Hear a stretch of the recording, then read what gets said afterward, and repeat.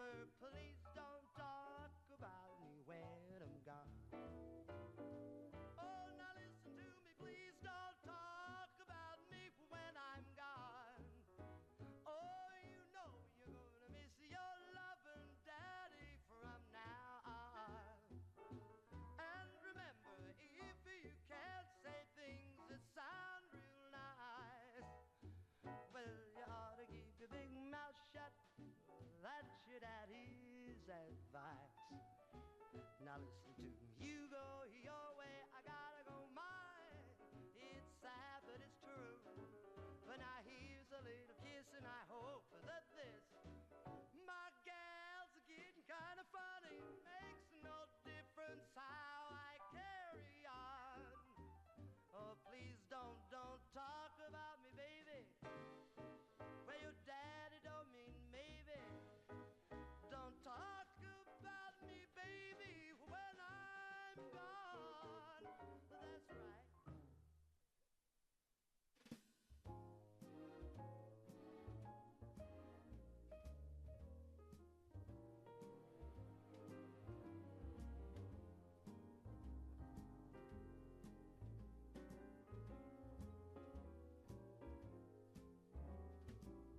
Okay, Chair, when you're ready, you can call the meeting to order.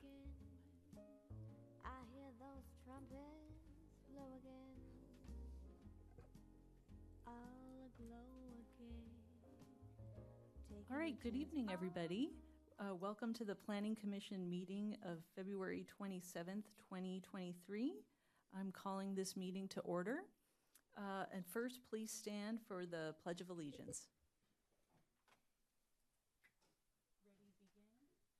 I pledge allegiance to the flag of the United States of America and to the republic for which it stands, one God, under God, indivisible, with liberty and justice for all.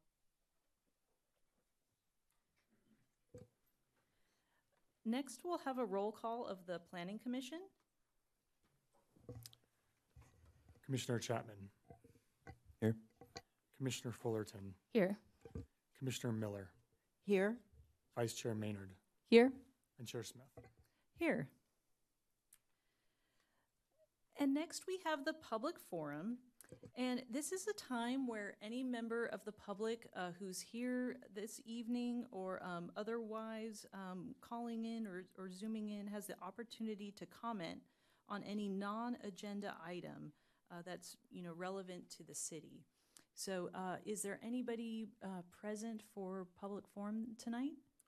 Yes, if any member on the Zoom webinar wishes to speak to public forum, please use the raised hand icon and I will call on you. I'm seeing no hands and I have no speaker slips. Okay, if there is anybody who does wish to speak for public forum, a speaker slip is required. So just making sure that there's nobody present who would like to speak at public forum at this time. Okay, thank you. Next, do we have any amendments or adjustments to the agenda? Madam Chair, we have no amendments or adjustments. Okay, then we'll move right along to our, I guess we don't have any administrative items tonight, and so we will jump right into our public hearing. Would the clerk read this item in for the record? Yes, and that is item B1, consideration of an ordinance for accessory dwelling unit regulations and finding the ordinance to be exempt under the California Environmental Quality Act, case number 22-005-ORD. Thank you. So let's see. So for this evening, my understanding is that we're going to have a staff presentation and have some information shared from city staff.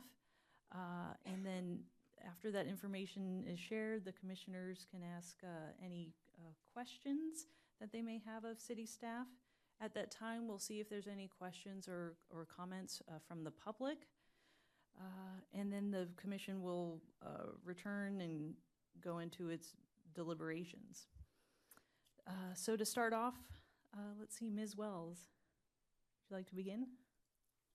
Yes, thank you, Chair and commissioners and members of the public.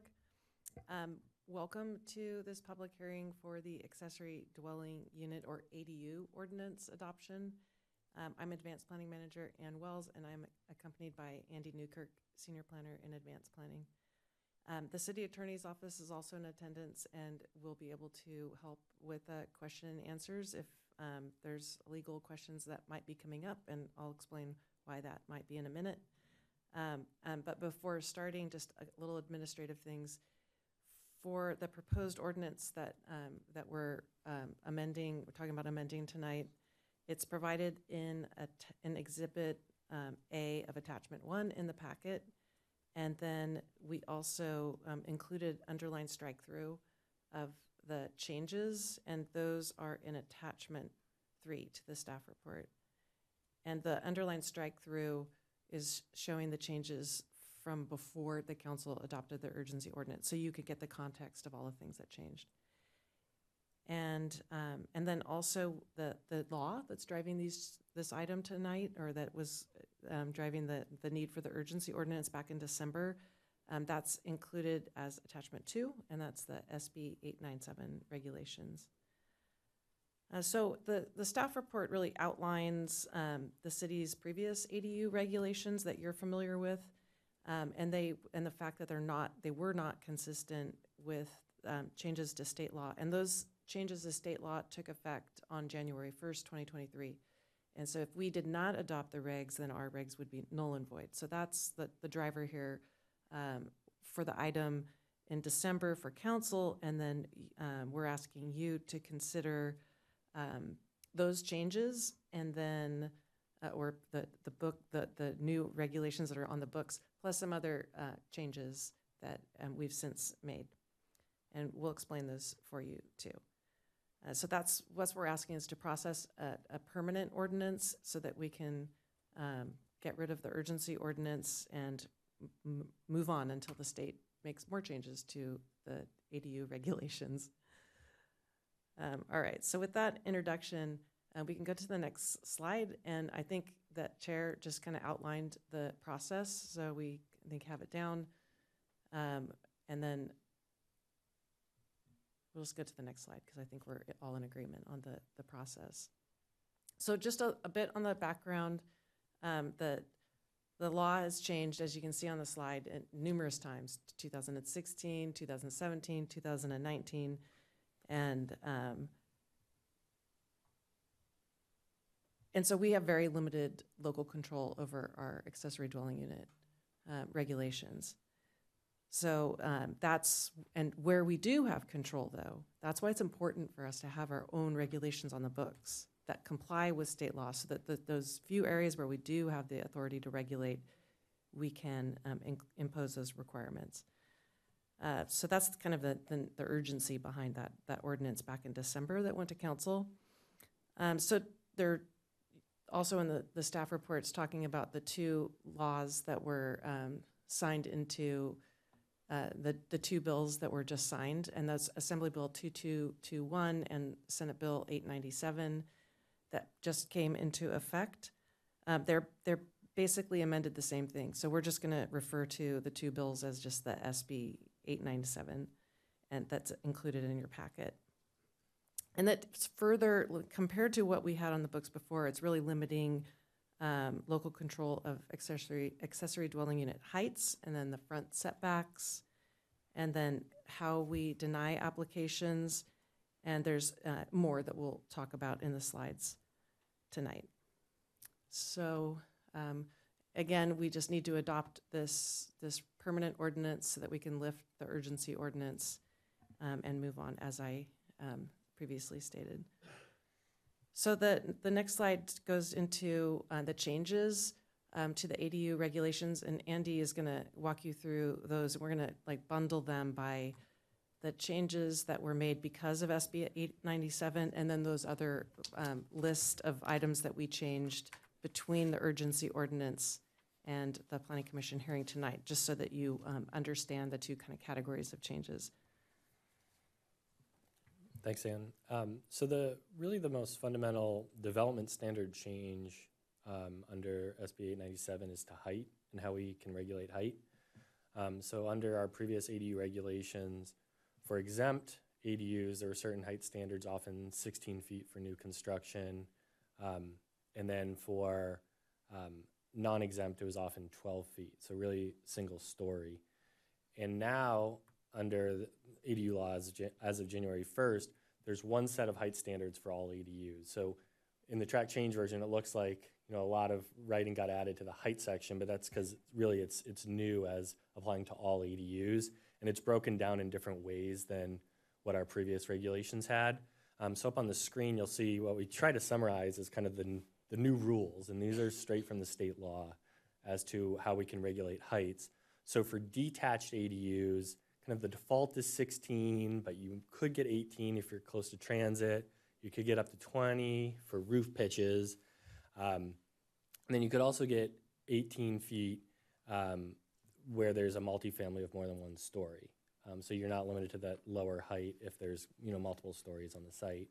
And then maybe the biggest change from what we had on the books was for attached ADUs, 25 feet now. So one thing that may lead to some changes, we may see more second story ADUs, like on a single story dwelling, or an addition essentially to like a partial second story above the garage, for instance, something like that, that wouldn't have been allowed under our previous regulations. So that's a fairly big change. And again, what we have in the ordinance is exactly what we're limited to under state law. So a real big push in 897 was those changes in height standards. Now, the SB 897 did do several other things. One of the more noteworthy things is a limitation on application of front setbacks. So we still can have a front setback for non-exempt ADUs where we still have permit authority. We can apply that front setback, but we have to essentially yield that standard to allow an 800 square foot ADU. So just give an example, we have a 20-foot front setback. If the only place they can fit an ADU of 800 square feet is in front of their house, but if we apply a 20-foot setback, they won't get 800 square feet for that ADU. They can encroach essentially into that setback as much as they need to get up to 800 square feet. So we call that the must yield provision. So now the front setback falls within this must yield provision. There's some changes in processing. One is we have to provide details if we deny an ADU very explicitly how they can remedy that deficiency on a new application. And then there's a provision about requiring demolition permits at the same time as building permit issuance. That's not really an issue for us. If you're going to demo your garage or something to put in an ADU, we'd already incorporate that into one permit. But some cities apparently were not, and delaying the demolition permit to delay the overall development. So that's a change in our ordinance, but it really doesn't affect us in practice. There's some new language at the end of the ADU ordinance about non-conforming or unpermitted conditions on the site, and that those cannot stop an ADU, essentially. We've already been practicing that way. There's also additional language regarding building code consistency for ADUs that essentially were built before 2018, but weren't permitted, and now are coming in to get permitted. And so if we deny the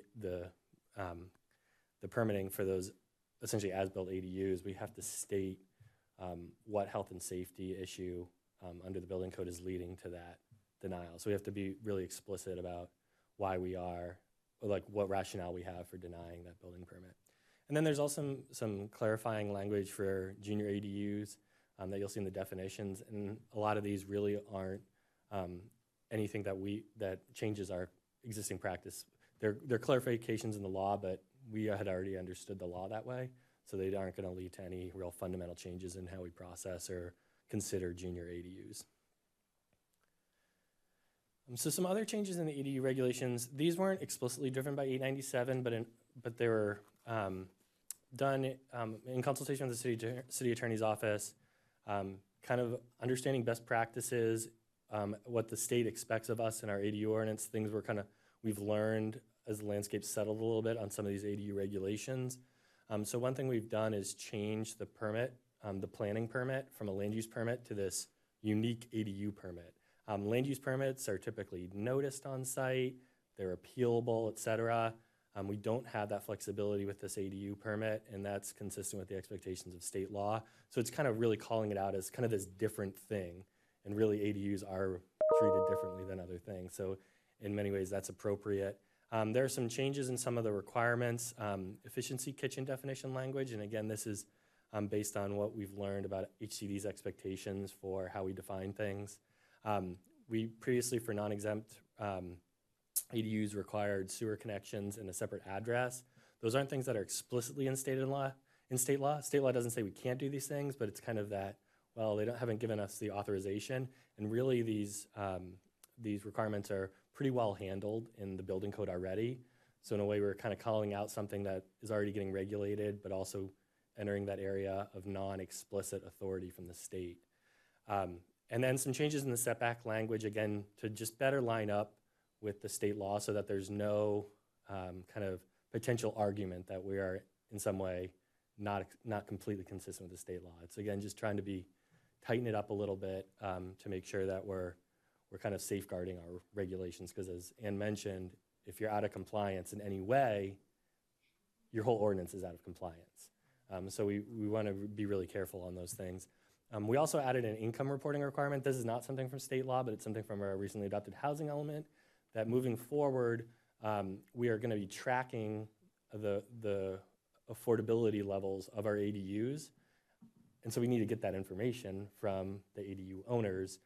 So there's some new language in there about their obligation to report their rent. There's no explicit affordability requirement. They just have to give us the rent so we have the data to understand how ADUs are being rented out. And that'll help us with our ensuring we can implement our housing element completely. There's some slight amendments to our design requirements.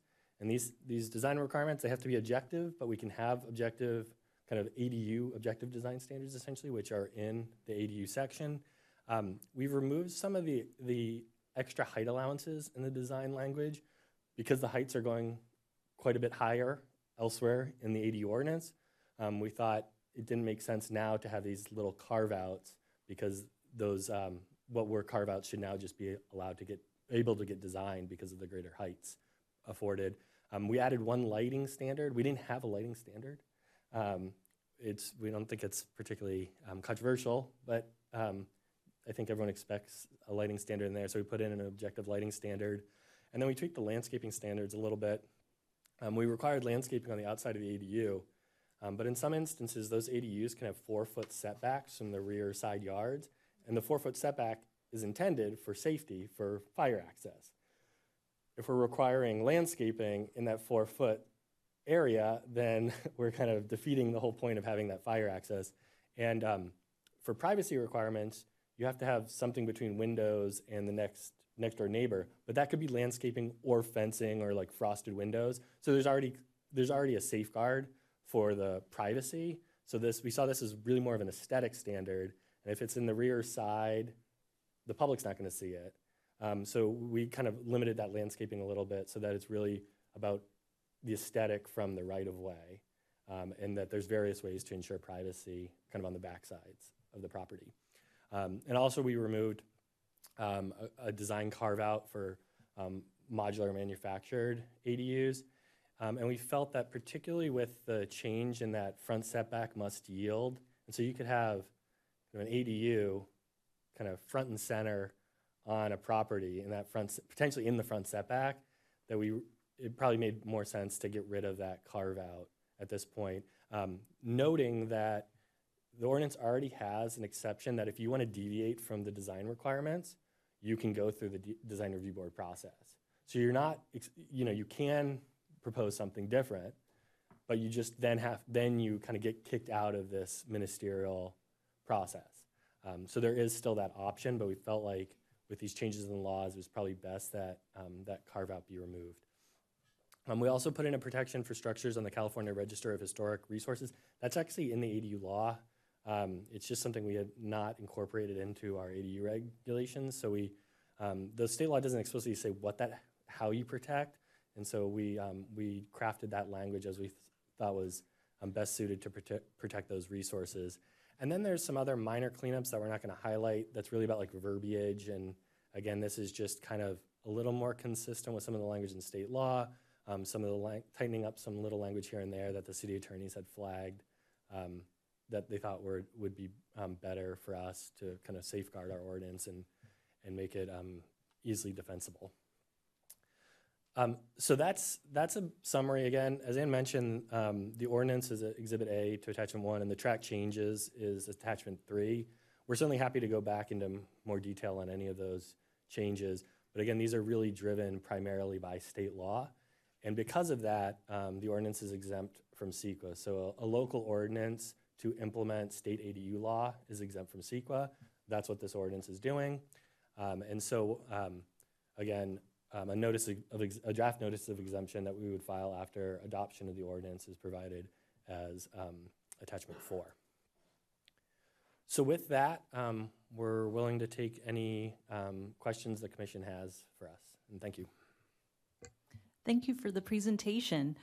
Let's see, we'll go to commissioner questions at this time. Let's see, Commissioner Fullerton. Thank you. My first question for staff, so if, like you mentioned just a minute ago, if the project is going through discretionary process, are they still then using the new ADU permit type, or would they have to do an LUP at that point? So Commissioner Fullerton, under the ordinance, there's really kind of two paths. One is there's 4 types of exempt projects. Those don't get any planning permit at all. They just get to go straight to the building counter, submit their plans. A planner will check for conformity with the ADU regulations, but it's simply just part of the building permit process. And then there's a category, the rest of the ADUs go through what's the ADU permit. If you don't meet the standards in the ordinance, you could seek like a modification, which would go to Planning Commission. If you wanted to deviate from the design standards, you could go through the design review board process. If you went through those separate processes, you just get a modification or the design review board approval. It wouldn't necessarily kick you up to a land use permit. There'd be, like for design review board or a modification, there'd be effectuating zoning clearance, but that's really just to ensure permit compliance, and that's a staff level clearance permit. Okay, thanks. And then just a couple more questions. The section about the owner occupancy requirements, it said that in starting January 1st, 2025, they're subject to owner occupancy. Is that like in perpetuity? Like people, once they have an ADU, they have to live there forever? What happens when they sell the house? So the way the owner occupancy would work is the owner has to live on the site. So if you sell it, I believe, we can double check this, but I believe you could be in the ADU or the primary dwelling, but you would always have to be on site, the ADU, in one of the dwelling units. So if it's sold, the new owner would have to also adhere to that? Correct. Okay. And then my last question on deed restrictions, it talks about deed restriction may be removed if the owner eliminates the ADU. So if they go through this process and they get an ADU, is there a time limit? They have to keep it? Or can they say, okay, a year from now, we want to just take out the little kitchen and now we just have a bigger house? So theoretically, they could do that, but we would, I believe we would make them go through the process, because an ADU, you get to avoid, like, if you do an addition, you get to avoid design review. So I think we would make them then come in and get the appropriate approvals for a non-ADU, for the non-ADU development. Okay, thanks. That's all my questions. Next, Commissioner Chapman. Thank you. I have a few questions. They might be kind of basic about kind of some of the regulations in the first place. One of the things I'm wondering is why is so like the RS zone, the height limit is 25 feet, and then for a separate ADU, it's now 16 to 18 feet, depending on different conditions. What is the purpose for those being different numbers? Well, I think it would be so that they don't become kind of a dominant feature, that they truly are meeting that kind of the term accessory. That, you could have, if you didn't limit the ADU size at all, you could have really large kind of ADUs and that would otherwise, I mean, from a practical standpoint, wouldn't really serve as being an accessory on the site anymore. And again, that's an allowance that's in the state law to kind of have some limit on their size in that respect. So we have included them for that reason. Okay, thank you. I have another question about the setbacks. There's two questions. So what is the purpose of the front setback, the 20-foot setback?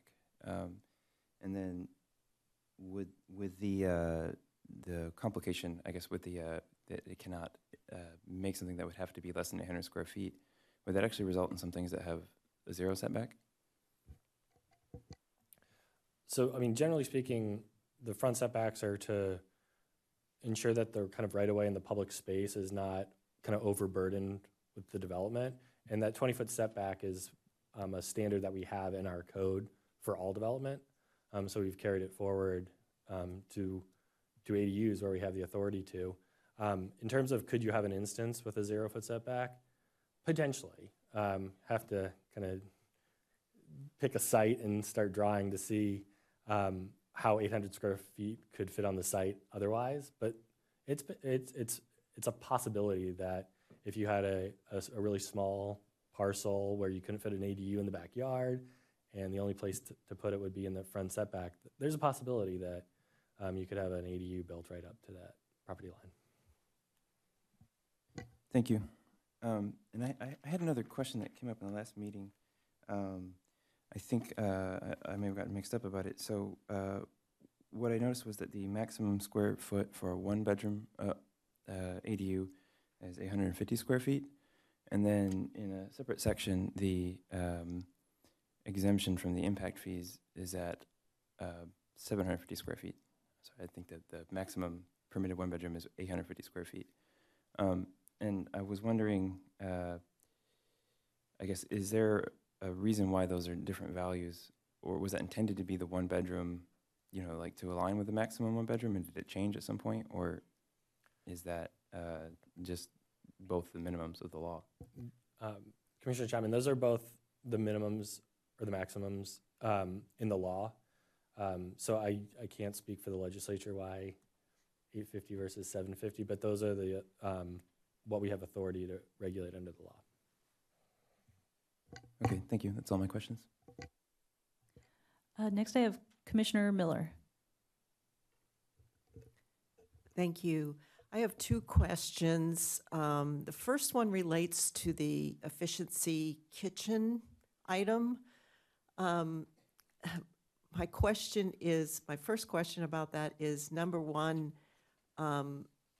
is for a regular size ADU versus a junior size ADU, is the size of the efficiency kitchen, is it, you know, regulated to be the same?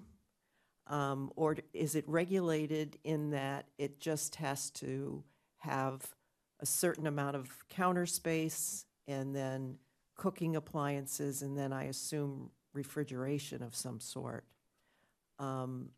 So can they do it smaller in a junior ADU versus a regular ADU?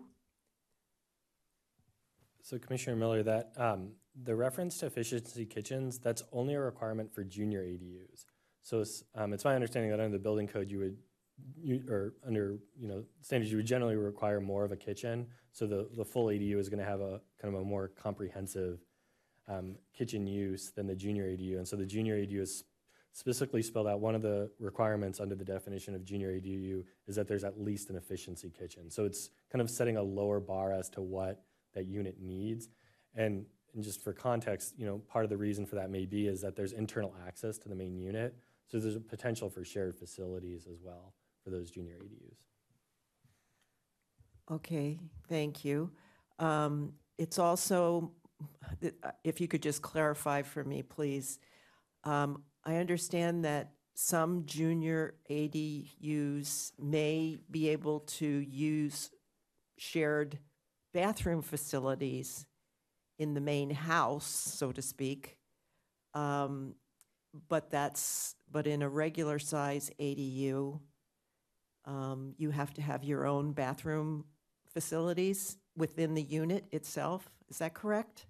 That's correct, Commissioner Miller. So a kind of a regular ADU, for lack of a better word, needs to be totally independent. And so for a dwelling unit, you need a bathroom. And that's correct. Under the definition of a junior ADU, you can have shared, it doesn't say bathroom, it says shared sanitation facilities. Okay.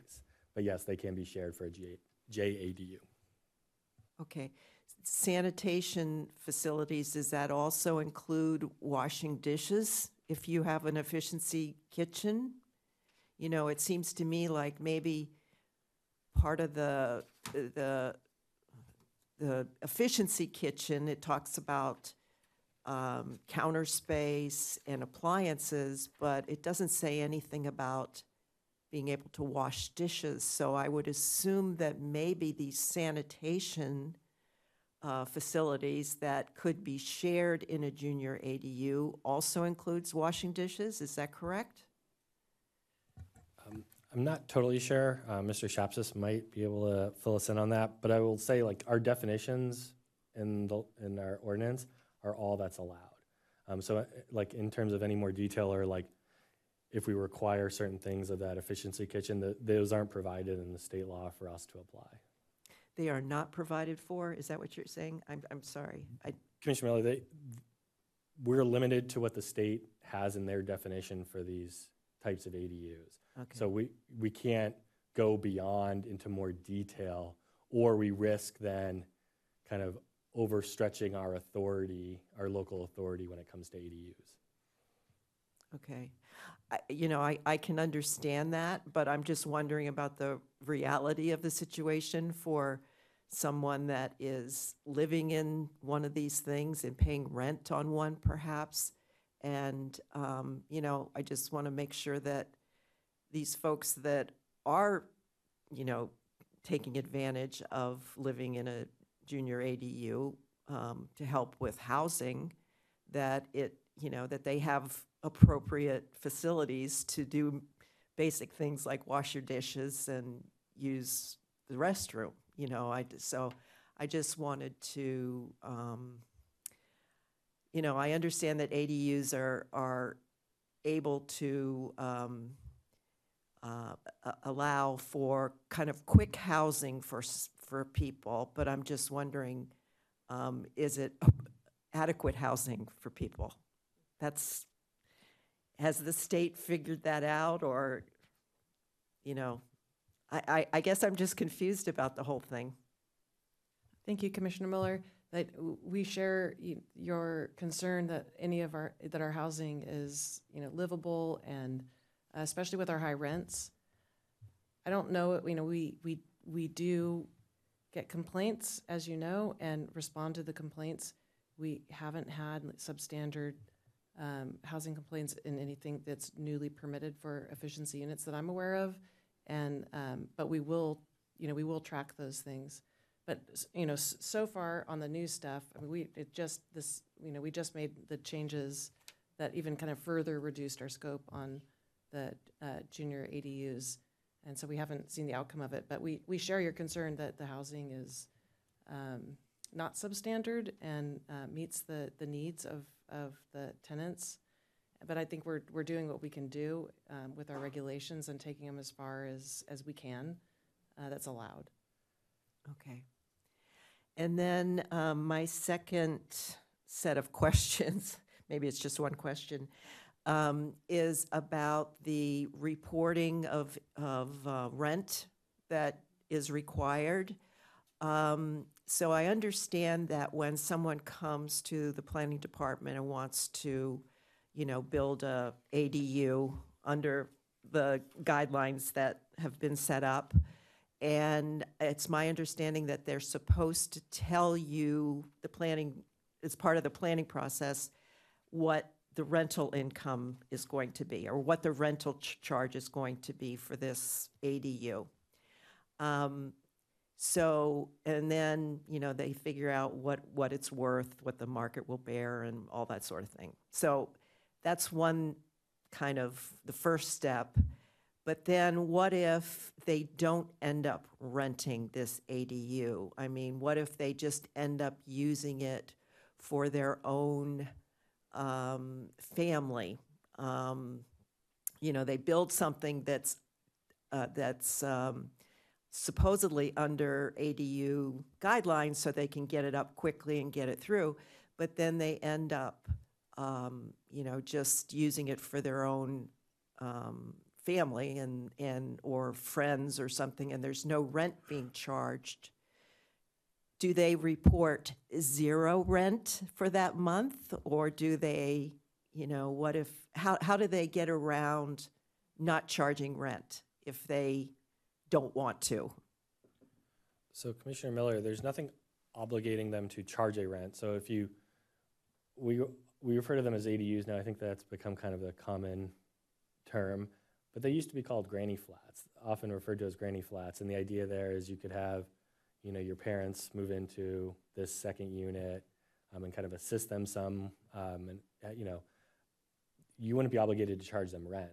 There's nothing requiring a rent to be charged, so they could report zero rent in the future. In terms of, just an enlargement of their single-family dwelling, that may be inconsistent with the use definition, and so there may be an avenue there for enforcement, but even that would be really hard. We asked our code compliance officers about that and just how hard that would be, practically speaking, to determine whether, the person you see in the ADU when the lights are on, whether they're actually living in the main house.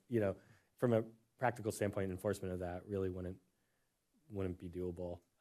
But they could report zero on their rent in the future years as we ask for the reporting, and they're within their rights to do that.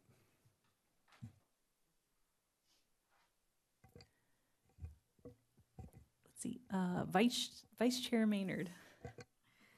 All right. Not to belabor this point, but just one quick clarification on the efficiency kitchens. You said something really intriguing in the staff presentation. You said that some of the changes with the efficiency kitchens were not explicitly driven by state law, but trying to align with HCD expectations.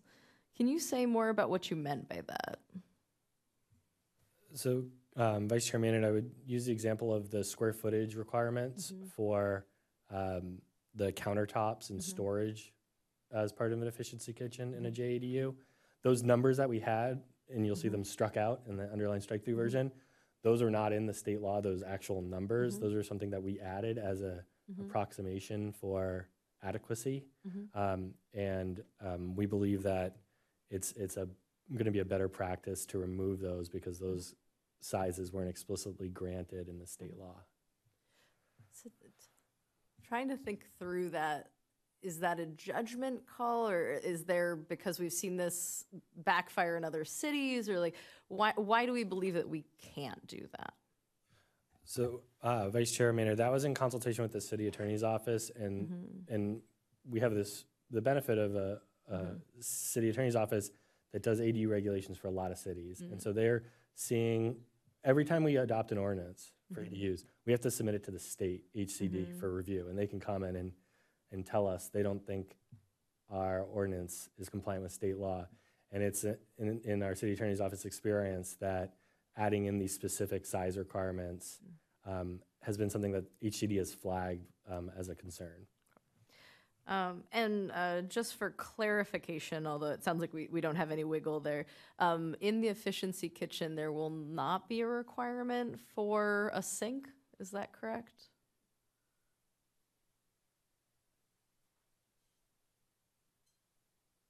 Vice Chair Maynard, I'm not totally sure, and I'll tee this up for the City Attorney's Office if they have any clarity on this. There are cooking facilities required with appliances, but I'm not sure if explicitly if a sink is required as part of that.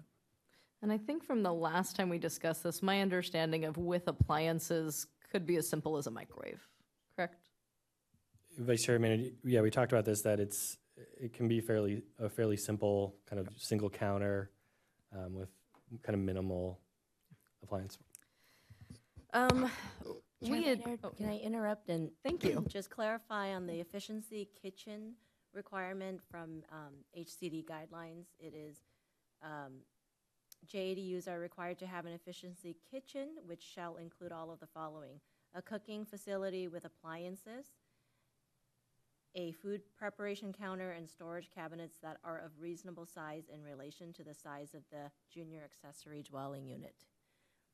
And that kind of goes to why we don't want to put a specific number, because it has to be reasonable under the HCD's guidelines. And so, you know, when you put numbers in, then you submit to HCD and they might not think it's reasonable. So that, you know, bolsters our advice to just take numbers out of it, because it has to be reasonable to that JADU's size. So I guess follow-up question on that one, because that's a lot of the purpose around ADUs is to get as objective as possible and remove subjective language. Who determines reasonable size? It's a great question.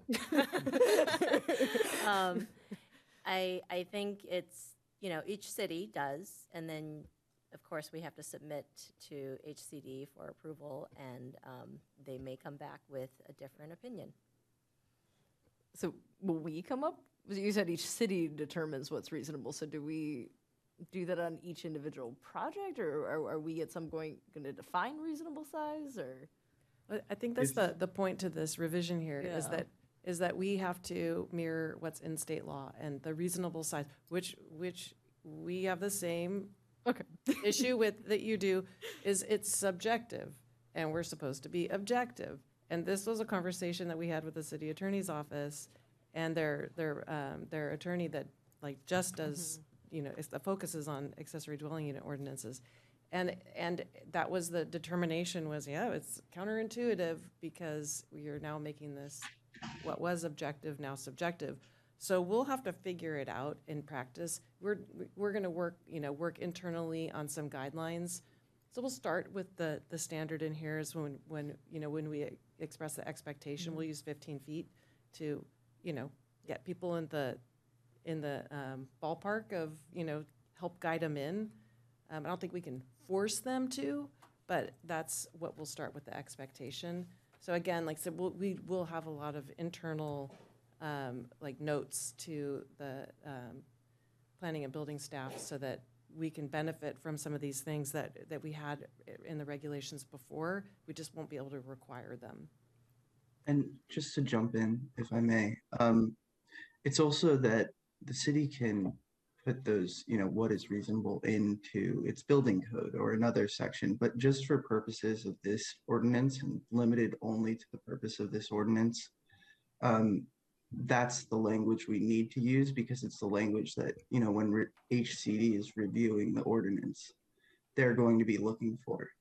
So that's the reason that language is there, even though it is, you know, not objective. Reasonable is not an objective word, but that's the language that HCD is going to be looking for. So that's why it's included in the ordinance. Oh, would it be possible for the speaker just to verbally identify themselves? Yes, sorry about that. This is Scott Shapsis from the city attorney's office. Thank you. Okay, yes, more questions. So we had emailed a little bit today about it, and I'm going to ask the question just so everybody can hear the answer I got earlier today. But I'd asked about there's an exemption for anything that was built before January 1st, 2018, that however it was built, if it didn't follow our guidelines, it still gets approved unless it has a potential risk for health and safety. How do we know if it was built before January 1st, 2018, if it was not permitted? Vice Chair Maynard, it's actually maybe a tough thing to identify.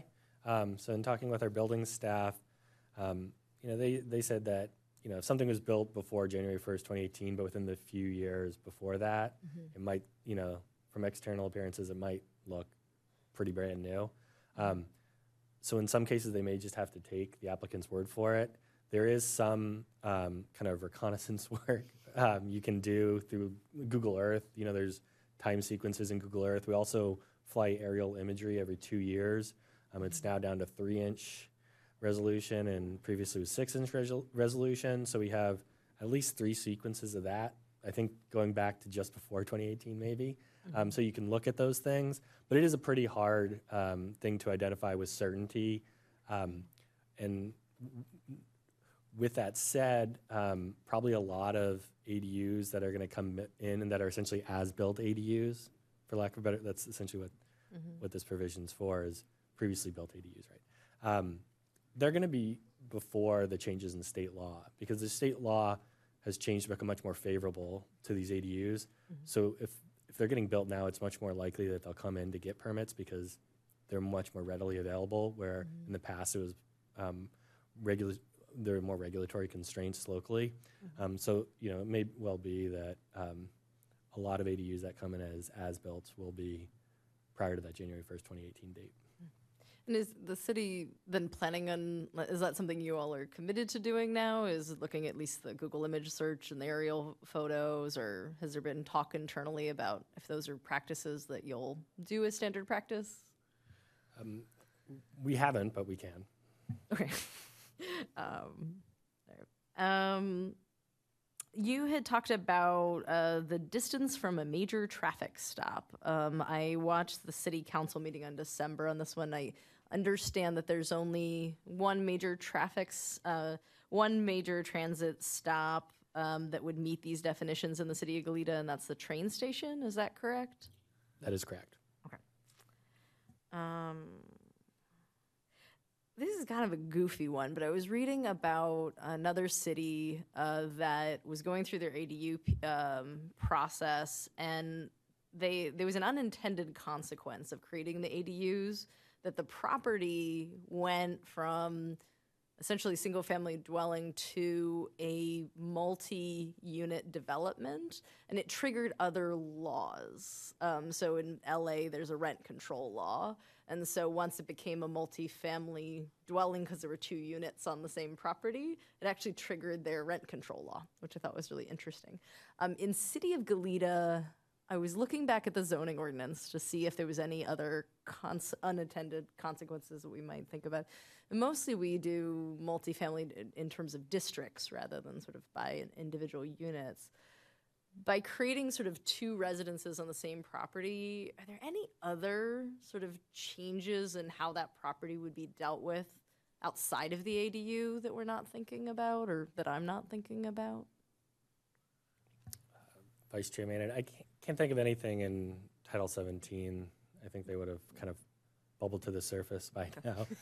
And there is, we didn't highlight it, but there is language about that an ADU or JDU doesn't change the Group R occupancy category under the building code. So I think there's that added safeguard in the ADU regulations to make it clear that that doesn't change under the building code requirements. Changes. I think that has to do with things like sprinklers or energy efficiency requirements, but there is that revision as well, and that would be big page 32 of the packet. There's some very detailed language about the occupancy categories with ADUs. Okay, and then my last question. So as I was researching for today's meeting, and I'm looking online, and if you search ADU online in recent news, you get a lot of, one of the things that actually came up a lot was news articles that said, you can turn your ADU into an office, a yoga space, a residence. It actually sort of actively rebrands ADU as not necessarily just being dwelling, and I found like a lot of stuff online. Do we have a process when somebody comes in for an ADU permit that we remind them that it must only be a dwelling, a space that somebody's intended to sleep in? Vice Chairman, I don't believe we do that explicitly. I mean, it is embedded within the definition of the use that we're processing, that it's for independent living. So it's an independent dwelling unit, but we don't kind of specifically, go through that type of reminder with applicants. That's all my questions. Everything else is commentary. Thank you, commissioners. One question I had was regarding, I didn't know if there was any information about, and I know I missed the last meeting, but in terms of just where we're at with numbers on ADUs, maybe, or I don't know if there's any information from 2022. Chair Smith, we do have, since the laws have really changed in 2019, before 2019, we weren't seeing ADUs. And we've seen some since then. 2019, we saw 8 get building permit issuances. And so, and then 2020 and 2021, we saw 18 and 25 in 2022. So we're certainly seeing an uptick over time. And I know that there's already been quite a few building permit applications in 2023. We don't have those numbers. We don't track it within the year. But we know that the pattern is continuing to kind of on the uptick. Thank you. That's helpful. Just the big picture. For those of us who've been on the commission for a while, we've come back to this issue multiple times, so it's helpful to have that context. I don't know if there's any sense. I know it may not go to planning of sort of the different changes that were either in the urgency ordinance or this one. That there may be particular community or interest in any one particular change, possibly the height standard. I don't know if there's any just general sense of like there's a huge demand for any aspect of what's being proposed tonight, or if it's still sort of uncertain or unknown until the changes are made. Chair Smith, I mean, we certainly, it's been a pattern that garage conversions have been the big driver of ADUs. And so I don't think any of these changes would make garage conversions any easier. They're already pretty easy to get permitted. The height standard, particularly that attached up to 25 feet in the RS, will now make it possible to get a straight, like second story ADU, second story addition, or adding a second story to a single story single family dwelling. So that we might see some of that. So occasionally we've seen like second story additions go through like design review board as an addition, and then they can convert it to an ADU. So this would streamline that process and get them out of that design review process it'll be a single step ministerially rather than kind of that 2-step with the design review board. So we may see some of those, but again, we're not sure at this point what patterns we're seeing. Great, thank you. Are there any other, yes, Commissioner Chapman. Yeah, I had one more question about the the attached height requirements. I noticed that in addition it says that it's limited to 2 stories. Is it possible to build something under the building code over 2 stories that's 25 feet? Yeah, getting to a 3rd story with 25 feet would be pretty challenging. I wouldn't say impossible, but like our RS height standard is 25 feet, and I can't think of any 3-story houses in RS. I think it's pretty tricky to do that. Any other questions from commissioners? Okay, next we'll open, or anything else from staff? Okay, we'll open things up for public comment. If there's any member of the public who would like to speak on this item, we do ask that individuals fill out a speaker slip. Is there anybody who's interested in speaking this evening on this item? And I'll remind anyone within the Zoom webinar app to please use the raised hand icon and I will call on you.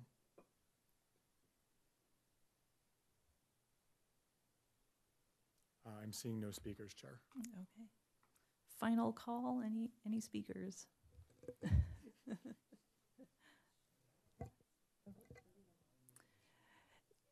If you would like to come up and speak, you're welcome, and then we would just ask that you turn in a speaker slip afterwards. That's okay. You can come up and ask your question. We just ask that you do it at the microphone. If there's anybody watching at home, it helps them to hear. And if you could just state your name. My name is Bert Bernstein, and my question is in regard to the planning of an ADU and whether or not you're giving any consideration to doing it on a more expedited basis.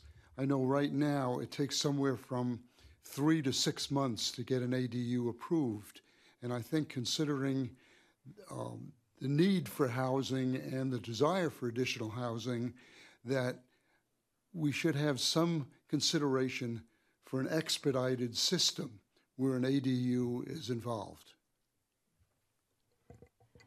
Thank you for your comment. Let's see, would staff like to comment on that question or concern? Sure, Chair Smith. I'd just like to note that the ADU ordinance does have processing timelines, which are pretty tight. It's based on a complete application. So if there's an incomplete application, that timeline doesn't start. But we need to, approve or issue that denial within 60 days. So we do have pretty quick turnarounds under state law for ADUs.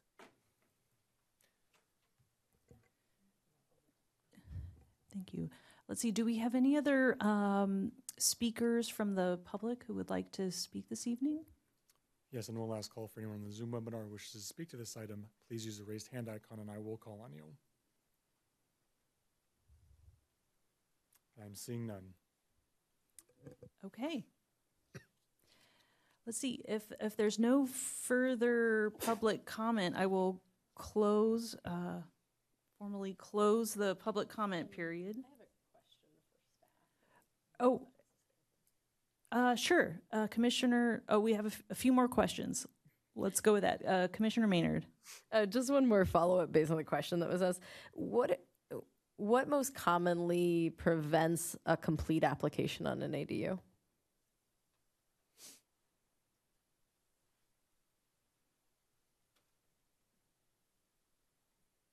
Like at the building side, you need really specific plans, like the electrical, the plumbing, and so there may be. I don't want to speak too much to that process because we don't review those plans, but there can be some really specific details in those building plans that need to be ironed out, and they just have to be there. I think on the planning permit application side, it's a bit simpler. The submittal requirements aren't that lengthy, just because there aren't that many standards you need to meet. Yeah. So I think it's really more on the building side and those details of building plans. Thank you, Chair Smith, for letting me sneak that question in. No problem. Are there any other questions from commissioners? Okay. Let's see, then I will go ahead and close the public comment period, and we will move into our deliberation. Is there any commissioner who would like to begin? Commissioner Fullerton. Yeah, I just want to say I understand that there are a lot of state requirements, and I appreciate why we have to make these changes. Some of it's a little unfortunate, like the potential front yard setback, having a house right on the street, but I understand that's what we have to do. So I think it's all clear, it all makes sense, and I support the changes as written.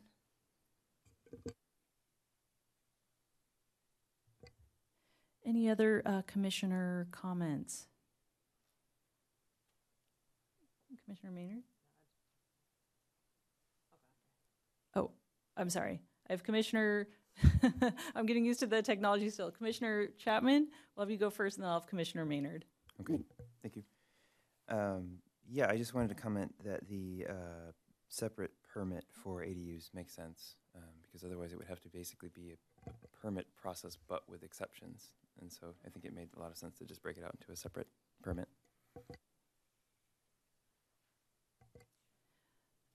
Vice Chair Maynard. I have 3 comments that are more about standard operating procedure than the actual ordinance tonight, but they're connected. I think the ordinance as is looks good to me, and I'm not looking to make recommended changes directly to the ordinance, but I think 3 things come up in the ordinance that I wanted to just comment on. I think in terms of the units that were built prior to January 1st, 2018, I urge the city to establish a standard operating procedure to try and verify those, as I would be concerned that a owner might try to develop a property that doesn't follow our guidance after 2018 and submit it as an older project. So I think you outlined both the difficulty of it, but also some creative ideas of how to identify that. And so would love to see those be a part of a standard operating procedure for the city. As you all that have been here for longer remember, I'm a huge advocate of some kitchen facilities. I have worked in the area of food security before, and in trying to create affordable housing, I worry that we're driving up the cost of food by not giving folks a way to prepare food.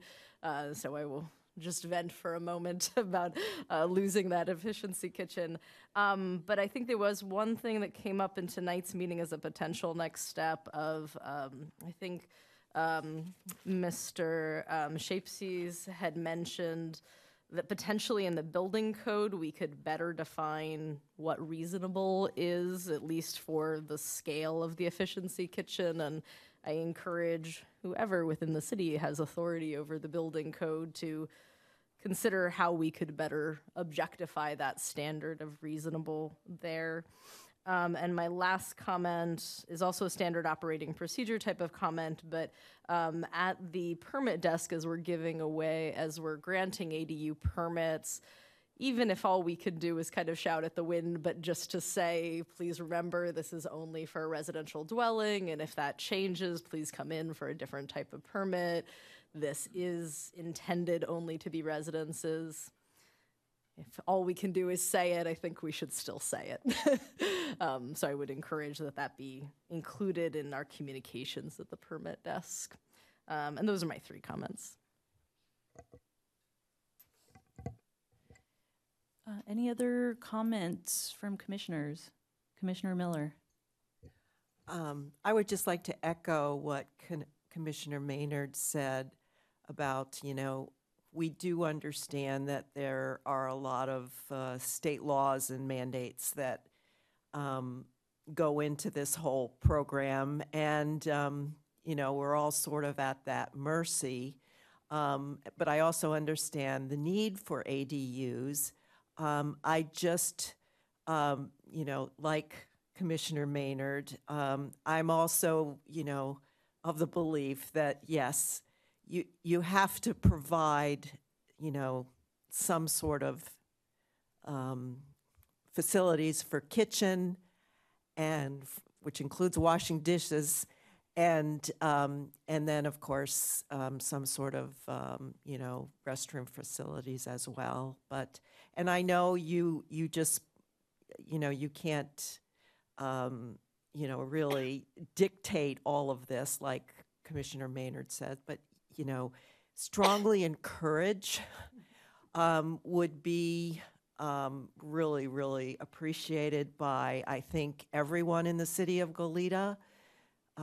It just causes me some angst that, because we have such a need for housing, that we don't have people that are sort of, homeowners that sort of go off the reservation in, doing ADUs and junior ADUs just to, maybe, try and think they're contributing to the housing crisis. But, a housing crisis is still a housing crisis if you can't, supply someone with decent housing that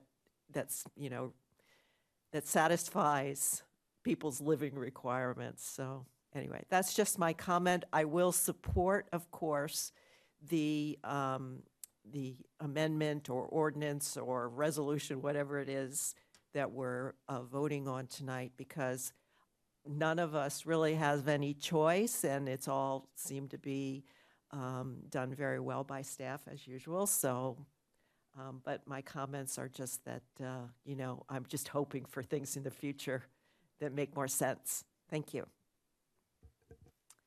Any other comments from commissioners? Any motion? Commissioner Maynard? I guess one more comment just before motion. I just wanted to give a huge thank you. I know not everyone was able to give public comment tonight, or not everyone chose to give public comment tonight that was available, but it's just really exciting to see this many people in the audience tonight and to be able to share this information with you. We usually don't get to talk to too many people, so it's been really nice to see a full room tonight, and I just want to thank you all for being here. Thank you, Commissioner. Commissioner Fullerton. I'd like to make a motion. Okay. To adopt Planning Commission Resolution number 23-XX, entitled A Resolution of the Planning Commission of the City of Goleta, recommending that the City Council adopt an ordinance to update procedures and regulations for accessory dwelling units pursuant to Assembly Bill 2221 and Senate Bill 897, and determine the ordinance to be exempt from the California Environmental Quality Act, case number 22-0005-ORD. Is there a second? I will second. Thank you. Let's see. So next we'll go into a roll call vote of commissioners. If the commissioners would please lock their vote in using the panels. Commissioner Chapman. Aye. Commissioner Fullerton. Aye. Commissioner Miller. Aye. Vice Chair Maynard. Aye. And Chair Smith. Aye.